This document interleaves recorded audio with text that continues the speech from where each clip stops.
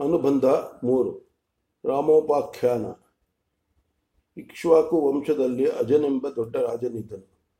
ದಶರಥನು ಅವನ ಮಗ. ಅವನಿಗೆ ಧರ್ಮಾರ್ಥ ಕೋವಿದರಾದ ರಾಮಲಕ್ಷ್ಮಣ, ಶತ್ರುಘ್ನ, ಭರತರೆಂಬ 4 ಮಕ್ಕಳಾದರು. ರಾಮನ ತಾಯಿ ಕೌಸಲ್ಯ, ಭರತನ ತಾಯಿ ಕೈಕೇಯಿ, ಲಕ್ಷ್ಮಣ ಶತ್ರುಘ್ನರ ತಾಯಿ ಸುಮಿತ್ರೆ. ವಿದೇಹರಾಜನಾದ ಜನಕನಿಗೆ ಸೀತೆ ಎಂಬ ಮಗಳಿದ್ದಳು. ರಾಮನಿಗೆ ಪ್ರಿಯ ಮಹಿಷಿಯಾದ ಅವಳನ್ನು ತ್ವಷ್ಟೃವು ಅಂದರೆ ಬ್ರಹ್ಮನು ತಾನೇ ಸಾಕ್ಷಾತ್ತಾಗಿ ಸೃಷ್ಟಿ ಮಾಡಿದ್ದನು. ಸರ್ವಲೋಕಕರ್ತನೂ ಸ್ವಯಂಭೂವೂ ಆದ ಪ್ರಜಾಪತಿಯೇ ರಾವಣನ ಅಜ್ಜ. ಪುಲಸ್ತ್ಯನು ಅವನ ಅಂದರೆ ಪ್ರಜಾಪತಿಯ ಮಾನಸ ಪುತ್ರ. ಅವನಿಗೆ ವೈಶ್ರವಣನೆಂಬ ಮಗನಾದನು. ಅವನು ತಂದೆಯನ್ನು ಬಿಟ್ಟು ತಾತನ ಹತ್ತಿರವೇ ಇದ್ದು ಬಿಟ್ಟನು.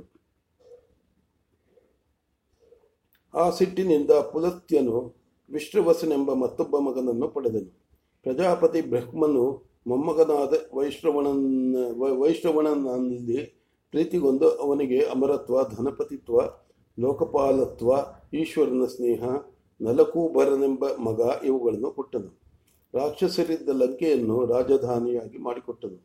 ವಿಶ್ರವಸನು ವೈಶ್ರವಣನನ್ನು ರೋಷದಿಂದ ಕಾಣುತ್ತಿದ್ದನು.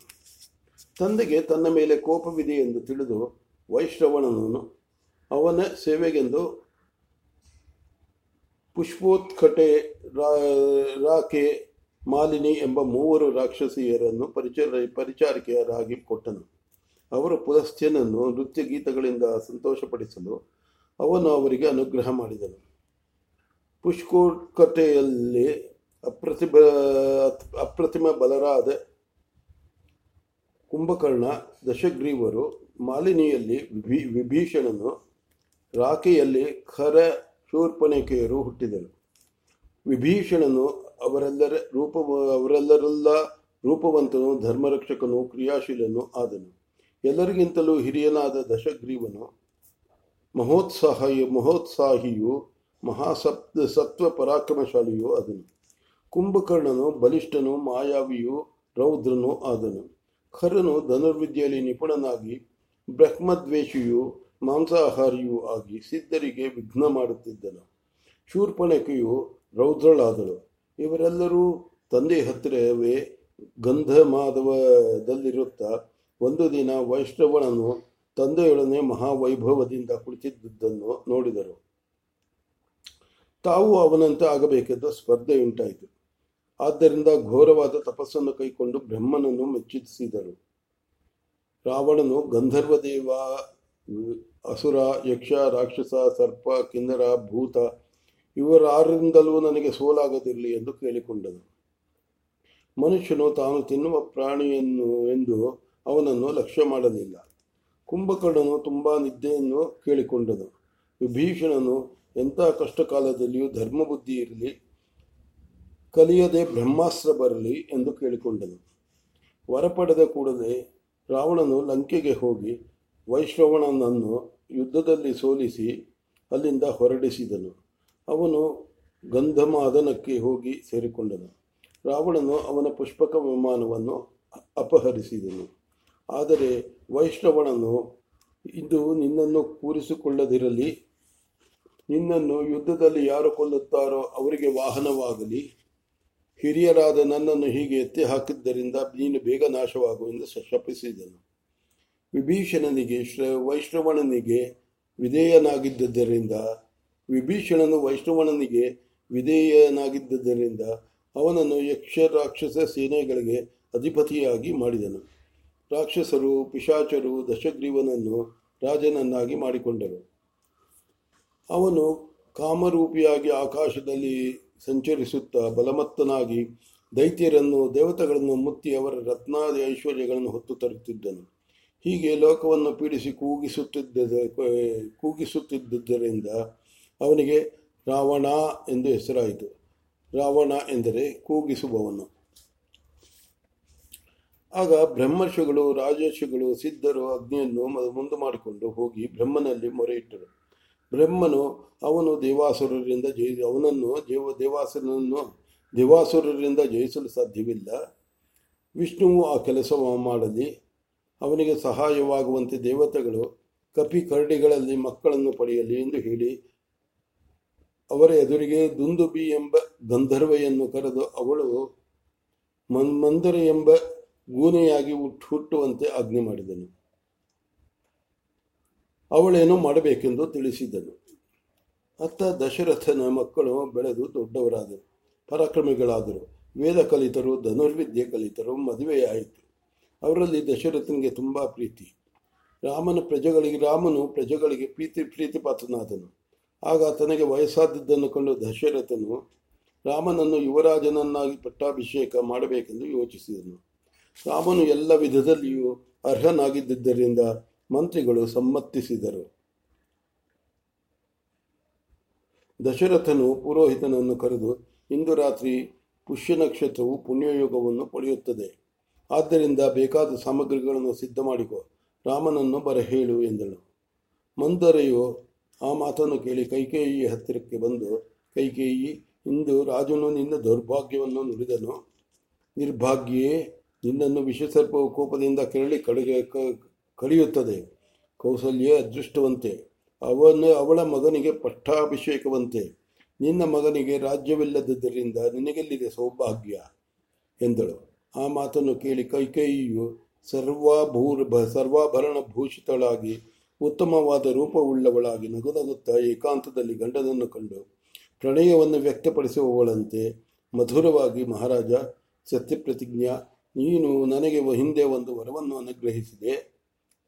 ಅನುಗ್ರಹಿಸಿದ್ದೆ, ಅದನ್ನು ಈಗ ಕೊಟ್ಟು ನನ್ನನ್ನು ಸಂಕಟದಿಂದ ಬಿಡಿಸು ಎಂದು ಕೇಳಿಕೊಂಡಳು.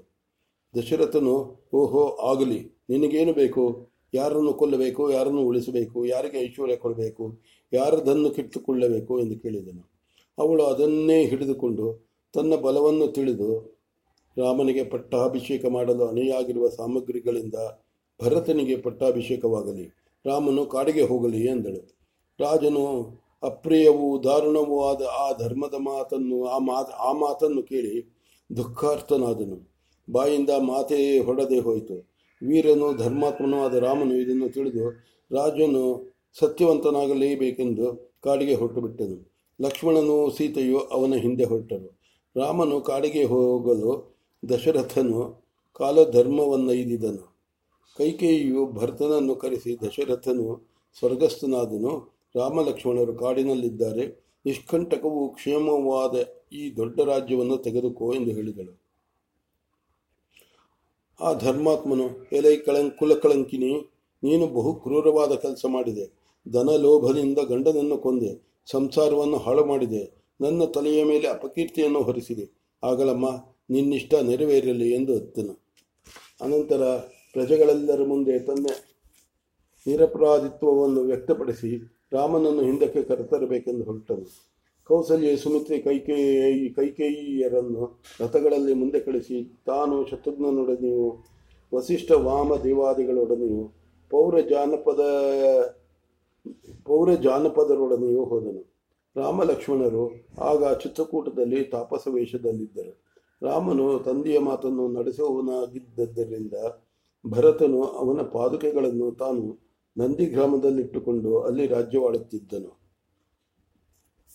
ರಾಮನು ಮತ್ತೆ ಪೌರಜಾನಪದ ಪ್ರಜೆಗಳು ತನ್ನಲ್ಲಿಗೆ ಬಂದಾರೆಂದು ಮಹಾರಣ್ಯವನ್ನು ಹೊಕ್ಕು ರಮ್ಯವಾದ ಗೋದಾವರಿ ನದಿಯ ತೀರದಲ್ಲಿ ಶರಭಂಗಾಶ್ರಮದ ಹತ್ತಿರ ವಾಸ ಮಾಡುತ್ತಿದ್ದನು. ಅಲ್ಲಿ ಶೂರ್ಪಣಖೆಯ ನಿಮಿತ್ತವಾಗಿ ಜನಸ್ಥಾನ ನಿವಾಸಿಯಾದ ಖರನೊಡನೆ ವೈರ ಸಂಭವಿಸಿತು.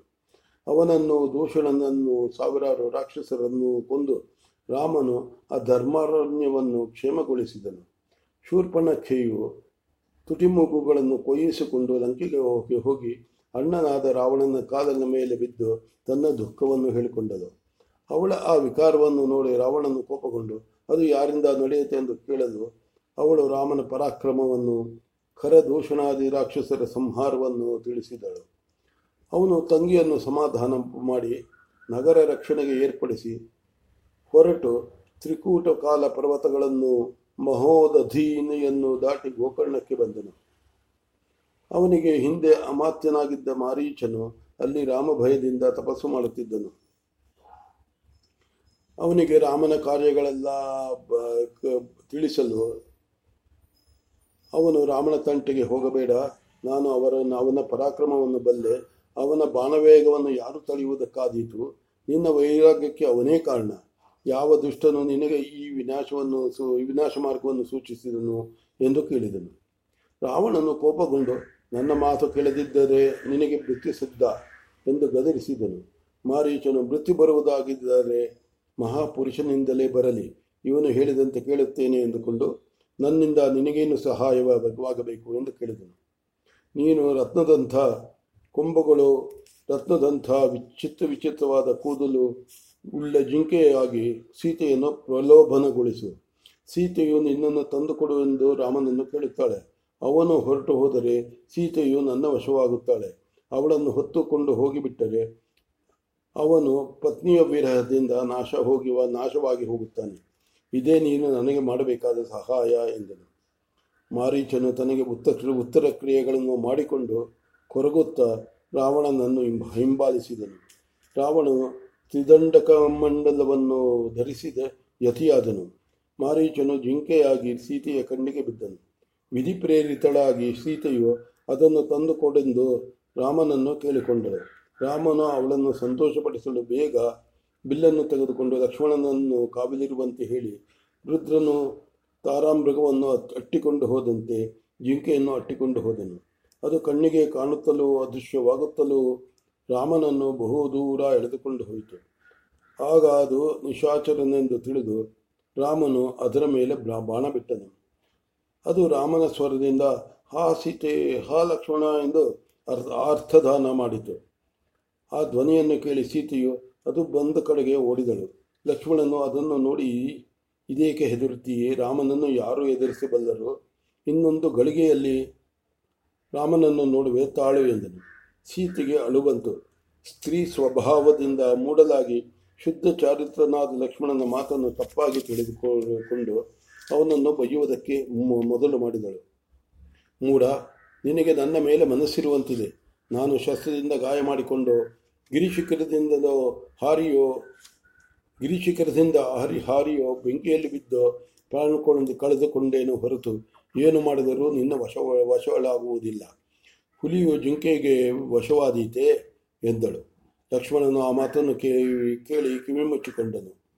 ರಾಮನು ಹೋದ ದಾರಿಯಲ್ಲಿ ಬಿಲ್ಲು ಹಿಡಿದು ಹೊರಟನು. ಆಗ ರಾವಣನು ಬೂದಿ ಮಿಚ್ಚಿದ ಕೆಂಡದಂತೆ ಯತಿವೇಷದಿಂದ ಮರೆಸಿಕೊಂಡು ಬಂದನು. ಧರ್ಮಜ್ಞಳಾದ ಸೀತೆಯು ಅವನನ್ನು ಫಲಮೂಲಾದಿಗಳಿಂದ ಸತ್ಕರಿಸಿದಳು. ಅವನು ಅದನ್ನೆಲ್ಲ ಅಲಕ್ಷ್ಯ ಮಾಡಿ ತನ್ನ ರೂಪ ಧರಿಸಿ, ಸೀತೆ, ನಾನು ರಾಕ್ಷಸ ರಾಜನಾದ ರಾವಣ. ಮಹೋದಧಿಯ ತೀರದಲ್ಲಿರುವ ಲಂಕೆ ನನ್ನ ಊರು. ಅಲ್ಲಿ ನೀನು ನನ್ನ ಹೆಂಡತಿಯಾಗಿ ಮಿಕ್ಕ ಹೆಂಗಸರ ಮಧ್ಯೆ ಶೋಭಿಸುತ್ತಿರು. ತಾಪಸನಾದ ರಾಮನನ್ನು ಬಿಡು ಎಂದು ಮುಂತಾಗಿ ಹೇಳಿದನು. ಸೀತೆಯು ಕಿವಿಗಳನ್ನು ಮುಚ್ಚಿಕೊಂಡು, ಅದೆಂದಿಗೂ ಆಗತಕ್ಕದ್ದಲ್ಲ. ರಾಮನನ್ನು ನಾನು ಬಿಟ್ಟರೆ ಆಕಾಶವು ನಕ್ಷತ್ರ ಸಹಿತವಾಗಿ ಕಳಚಿ ಬಿದ್ದೀತು, ಭೂಮಿ ಚೂರು ಚೂರಾದೀತು, ಬೆಂಕಿ ತಣ್ಣಗಾದೀತು, ಆನೆಯು ಸಲಗವನ್ನು ಬಿಟ್ಟು ಹಂದಿಯನ್ನು ಮುಟ್ಟೀತೆ ಎಂದು ಆಶ್ರಮದ ಒಳಕ್ಕೆ ಹೊರಟು ಹೋದಳು. ರಾವಣನು ಅವಳ ಹಿಂದೆ ಹೋಗಿ ಗರ್ಜಿಸಿ ಮೂರ್ಛೆ ಹೋದ ಅವಳನ್ನು ಜುಟ್ಟು ಹಿಡಿದುಕೊಂಡು ಆಕಾಶಕ್ಕೆ ಹಾರಿದನು. ರಾಮ ರಾಮ ಎಂದು ಅಳುತ್ತಿದ್ದ ಅವಳನ್ನು ದಶರಥನ ಸ್ನೇಹಿತನಾಗಿದ್ದ ಜಟಾಯುವು ಒಂದು ಬೆಟ್ಟದ ಮೇಲಿಂದ ಕಂಡು ರಾವಣನ ಮೇಲೆ ಬಿತ್ತು. ಉಗುರುಗಳಿಂದಲೂ ಕೊಕ್ಕಿನಿಂದಲೂ ಅವನನ್ನು ಗಾಯಪಡಿಸಿ ರಾವಣನು ಕತ್ತಿಯಿಂದ ಅದರ ಭುಜಗಳನ್ನು ಕತ್ತರಿಸಿ ಹಾಕಿ ಮುಂದೆ ಹೋದನು. ದಾರಿಯಲ್ಲಿ ಆಶ್ರಮಗಳನ್ನಾಗಲಿ ಹೊಳೆಯನ್ನಾಗಲಿ ಕೆರೆಯನ್ನಾಗಲಿ ಕಂಡರೆ ಸೀತೆಯು ಅಲ್ಲಿ ಒಂದೊಂದು ಆಭರಣವನ್ನು ಎಸೆಯುತ್ತಿದ್ದಳು. ಮುಂದೆ ಒಂದು ಬೆಟ್ಟದ ತಪ್ಪಲಲ್ಲಿ 5 ಜನ ವಾನರರು ಕಾಣಲು ಅಲ್ಲಿ ಒಂದು ದೊಡ್ಡ ಬಟ್ಟೆಯನ್ನು ಎಸೆದಳು. ಅತ್ತ ರಾಮನು ಮೃಗವನ್ನು ಕೊಂದು ಹಿಂತಿರುಗಿ ಬಂದು ದಾರಿಯಲ್ಲಿ ಲಕ್ಷ್ಮಣನನ್ನು ಕಂಡು ಸೀತೆಯನ್ನು ಬಿಟ್ಟು ಬಂದಿದ್ದಕ್ಕಾಗಿ ಅವನನ್ನು ಆಕ್ಷೇಪಿಸಿದನು. ಲಕ್ಷ್ಮಣನು ಸೀತೆ ಆಡಿದ ಮಾತನ್ನು ತಿಳಿಸಿದನು. ಅವರು ಮುಂದೆ ಬರುತ್ತಾ ಕುಟುಕು ಕೊಂಡು ಬಿದ್ದಿದ್ದ ಜಟಾಯುವನ್ನು ಕಂಡು ಅದರಿಂದ ಸೀತಾಹರಣವನ್ನು, ರಾವಣನು ಹೋದ ದಿಕ್ಕನ್ನು ತಿಳಿದರು. ಅವಳನ್ನು ಹುಡುಕಿಕೊಂಡು ದಕ್ಷಿಣ ದಿಕ್ಕಿನಲ್ಲಿ ಹೊರಟು ಮುಂದೆ ಕಬಂಧನ ಕೈಗೆ ಸಿಕ್ಕಿದರು. ಅವನ ತೋಳುಗಳನ್ನು ಕಡಿದುಕೊಳ್ಳಲು ಅವನ ದೇಹದಿಂದ ವಿಶ್ವಾವಸು ಎಂಬ ಗಂಧರ್ವನು ಬಂದು ತನ್ನ ಶಾಪ ವಿಮೋಚನೆಯನ್ನು ತಿಳಿಸಿ ಋಷ್ಯಮುಖ ಪರ್ವತಕ್ಕೆ ಹೋದರೆ ಅಲ್ಲಿ ಸುಗ್ರೀವನ ಸಹಾಯದಿಂದ ಜಾನಕಿಯು ದೊರೆಯುವಳೆಂದು ಆ ವಾನರ ರಾಜನಿಗೆ ರಾವಣನ ವಾಸಸ್ಥಳ ಗೊತ್ತೆಂದು ಹೇಳಿ ಅದೃಶ್ಯನಾದನು. ಅನಂತರ ಅವರು ಪಂಪಾ ಸರಸ್ಸಿಗೆ ಬಂದು ಸ್ನಾನಪಾನಾದಿಗಳನ್ನು ಮಾಡಿಕೊಂಡು ತರ್ಪಣ ಮಾಡಿ ಋಷ್ಯಮೂಕ ಪರ್ವತಕ್ಕೆ ಹೋಗಿ ಅಲ್ಲಿ ಸುಗ್ರೀವನು ತನ್ನ ಸಚಿವನಾದ ಹನುಮಂತನನ್ನು ಕಳುಹಿಸಿಕೊಡಲು ಅವರು ಅವನೊಡನೆ ಮಾತನಾಡಿ ಸುಗ್ರೀವನ ಹತ್ತಿರಕ್ಕೆ ಹೋದರು. ಆ ವಾನರ ರಾಜನೊಡನೆ ಸ್ನೇಹವಾಯಿತು. ಅವರೊಡನೆ ರಾಮ ಲಕ್ಷ್ಮಣರು ತಮ್ಮ ಕೆಲಸವನ್ನು ಹೇಳಲು ಅವನು ಸೀತೆಯು ಎಸೆದಿದ್ದ ಬಟ್ಟೆಯನ್ನು ತೋರಿಸಿದನು. ಆಗ ರಾಮನಿಗೆ ನಂಬಿಕೆ ಉಂಟಾಯಿತು. ಅವನು ಸುಗ್ರೀವನಿಗೆ ವಾನರ ರಾಜ್ಯದಲ್ಲಿ ಅಭಿಷೇಕ ಮಾಡಿ ವಾಲಿಯನ್ನು ವಧಿಸುತ್ತೇನೆಂದು ಮಾತು ಕೊಟ್ಟನು. ಪ್ರತಿಯಾಗಿ ಸುಗ್ರೀವನು ಸೀತೆಯನ್ನು ದೊರಕಿಸಿಕೊಡುತ್ತೇನೆಂದು ಹೇಳಿದನು. ಹೀಗೆ ಪರಸ್ಪರ ಒಪ್ಪಂದವನ್ನು ಮಾಡಿ ಅವರು ಕಿಷ್ಕಿಂಧೆಗೆ ಬಂದರು. ಸುಗ್ರೀವನು ಗಟ್ಟಿಯಾಗಿ ಕೂಗಿ ಹಾಕಲು ವಾಲಿಗೆ ಕೋಪೋದ್ರೇಕ ಉಂಟಾಯಿತು. ತಾರೆಯು ಅವನನ್ನು ಸುಗ್ರೀವನ ಮೇಲೆ ಯುದ್ಧಕ್ಕೆ ಹೋಗದಿರುವಂತೆ ತಡೆದಳು. ರಾಮ ಲಕ್ಷ್ಮಣರವು ಬಂದಿರುವುದನ್ನು ತಿಳಿಸಿದಳು. ಆದರೆ ವಾಲಿಯು ಅವಳನ್ನು ಗದರಿಸಿ ಹೊರಟು ಹೋದನು. ಸುಗ್ರೀವನು ಅವನು ಹೋರಾಡುತ್ತಿರುವಾಗ ಅವರವರಿಗೆ ಭೇದ ಕಾಣದೆ ಹೋಗಲು ಹನುಮಂತನು ಸುಗ್ರೀವನಿಗೆ ಒಂದು ಮಾಲೆಯನ್ನು ತಂದು ಹಾಕಿದನು. ಆ ಗುರುತಿನಿಂದ ವಾಲಿಯನ್ನು ತಿಳಿದುಕೊಂಡು ರಾಮನು ಅವನ ಎದೆಗೆ ಬಾಣವನ್ನು ಹೊಡೆದನು. ವಾಲಿಯು ರಕ್ತ ಕಾರುತ್ತಾ ಎದುರಿಗೆ ಕಂಡ ರಾಮನನ್ನು ನಿಂದಿಸುತ್ತಾ ಪ್ರಾಣ ಬಿಟ್ಟನು. ಸುಗ್ರೀವನು ಕಿಷ್ಕಿಂಧೆಯನ್ನು ತಾರೆಯನ್ನು ಪಡೆದನು. ರಾಮನು 4 ತಿಂಗಳ ಕಾಲ ಮಾಲ್ಯಾವಂತದಲ್ಲಿದ್ದನು. ರಾವಣನು ಲಂಕೆಗೆ ಹೋಗಿ ಅಶೋಕ ವನಿಕೆ ಹತ್ತಿರ ನಂದನ ಸದೃಶವಾದ ಭವನದಲ್ಲಿ ಸೀತೆಯನ್ನು ಇಟ್ಟನು. ಅಲ್ಲಿ ಅವಳು ಕಂದಮೂಲ ಫಲಗಳನ್ನು ತಿಂದುಕೊಂಡು ತಾಪಸಿಯ ವೇಷದಲ್ಲಿ ರಾಮಾಧ್ಯಾನ ನಿರತಳಾಗಿದ್ದಳು. ಅವಳಿಗೆ ಆಯುಧಧಾರಣೀಯರಾದ ವಿಕೃತ ರಾಕ್ಷಸಿಯರು ಹಗಲು ಇರುಳು ಕಾವಲಾಗಿದ್ದರು. ಅವರಲ್ಲಿ ತ್ರಿಜಟ ಎಂಬವಳು ಧರ್ಮಜ್ಞಳಾಗಿದ್ದರಿಂದ ಮಿಕ್ಕ ರಾಕ್ಷಸಿಯರು ಇಲ್ಲದಾಗ ಅವಳಿಗೆ ಸಮಾಧಾನ ಹೇಳುತ್ತಿದ್ದಳು. ಅವಿಂಧ್ಯನೆಂಬ ವೃದ್ಧ ರಾಕ್ಷಸನು ತಿಳಿಸಿದ ರಾಮ ಲಕ್ಷ್ಮಣರ ಯೋಗಕ್ಷೇಮವನ್ನು. ನಳಕೂಬರ ಶಾಪದಿಂದ ರಾವಣನು ಅವಳನ್ನು ಬಲಾತ್ಕಾರ ಮಾಡುವ ಹಾಗಿರಲಿಲ್ಲವೆಂದು ತನಗೆ ಆದ ಒಳ್ಳೆಯ ಸ್ವಪ್ನಗಳನ್ನು ತಿಳಿಸಿ ಧೈರ್ಯ ಹೇಳಿದಳು. ರಾವಣನು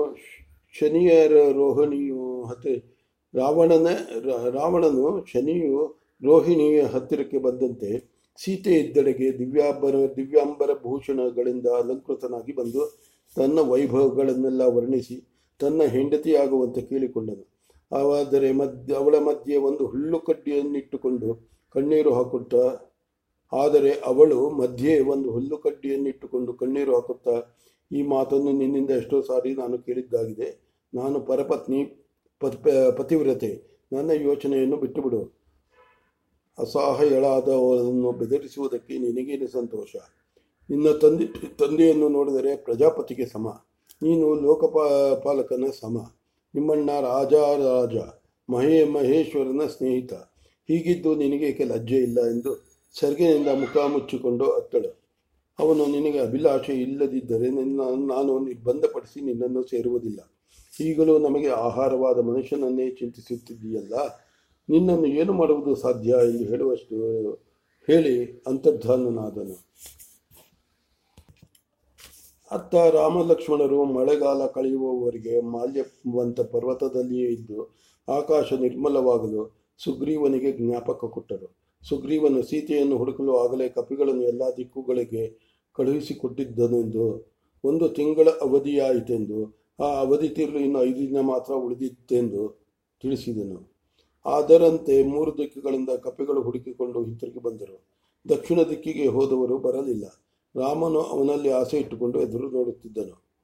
2 ತಿಂಗಳು ಕಳೆದ ಮೇಲೆ ಒಂದು ದಿನ ಮಧುವನವೆಂಬ ಉದ್ಯಾನವನದ ಕಾವಲುಗಾರನು ಬಂದು ಸುಗ್ರೀವನಿಗೆ, ಮಹಾರಾಜ, ದಕ್ಷಿಣ ದಿಕ್ಕಿಗೆ ಹುಡುಕಲು ಹೋಗಿದ್ದ ಹನುಮಂತ, ಅಂಗದ ಮುಂತಾದವರು ನಿನ್ನ ತೋಟವನ್ನು ಲೂಟಿ ಮಾಡುತ್ತಿದ್ದಾರೆ ಎಂದು ದೂರು ಹೇಳಿದನು. ಅದನ್ನು ಕೇಳಿ ಸುಗ್ರೀವನು, ಹಾಗಾದರೆ ಕೆಲಸ ಮಾಡಿಕೊಂಡು ಬಂದಿದ್ದಾರೆ, ಆದ್ದರಿಂದಲೇ ಈ ಚೇಷ್ಟೆ ಎಂದು ತಿಳಿದುಕೊಂಡನು. ಹನುಮಂತನ ನಡಿಗೆಯನ್ನು ಮುಖವನ್ನು ನೋಡಿಯೇ ಅವನು ಸೀತೆಯನ್ನು ಕಂಡು ಬಂದಿದ್ದನೆಂದು ರಾಮನಿಗೆ ನಂಬಿಕೆ ಉಂಟಾಯಿತು. ಅವರು ಮಹಾಗುಹೆಯನ್ನು ಹೊಕ್ಕು ಅಲ್ಲಿ ಪ್ರಭಾವತಿಯ ಆತಿಥ್ಯವನ್ನು ಕೈಕೊಂಡು ಮಲೆಯ ಮಲೆಯದ ಮಲೆಯದ ದುರ ಮಲೆಯ ಮಲೆಯ ದರ್ದುರ ಪರ್ವತಗಳ ಮೇಲೆ ಜಟಾಯುವಿನ ಮಾತನಾಡುತ್ತಿರುವಾಗ ಅವನ ಅಣ್ಣನಾದ ಸಂಪಾತಿಯನ್ನು ಕಂಡದ್ದು.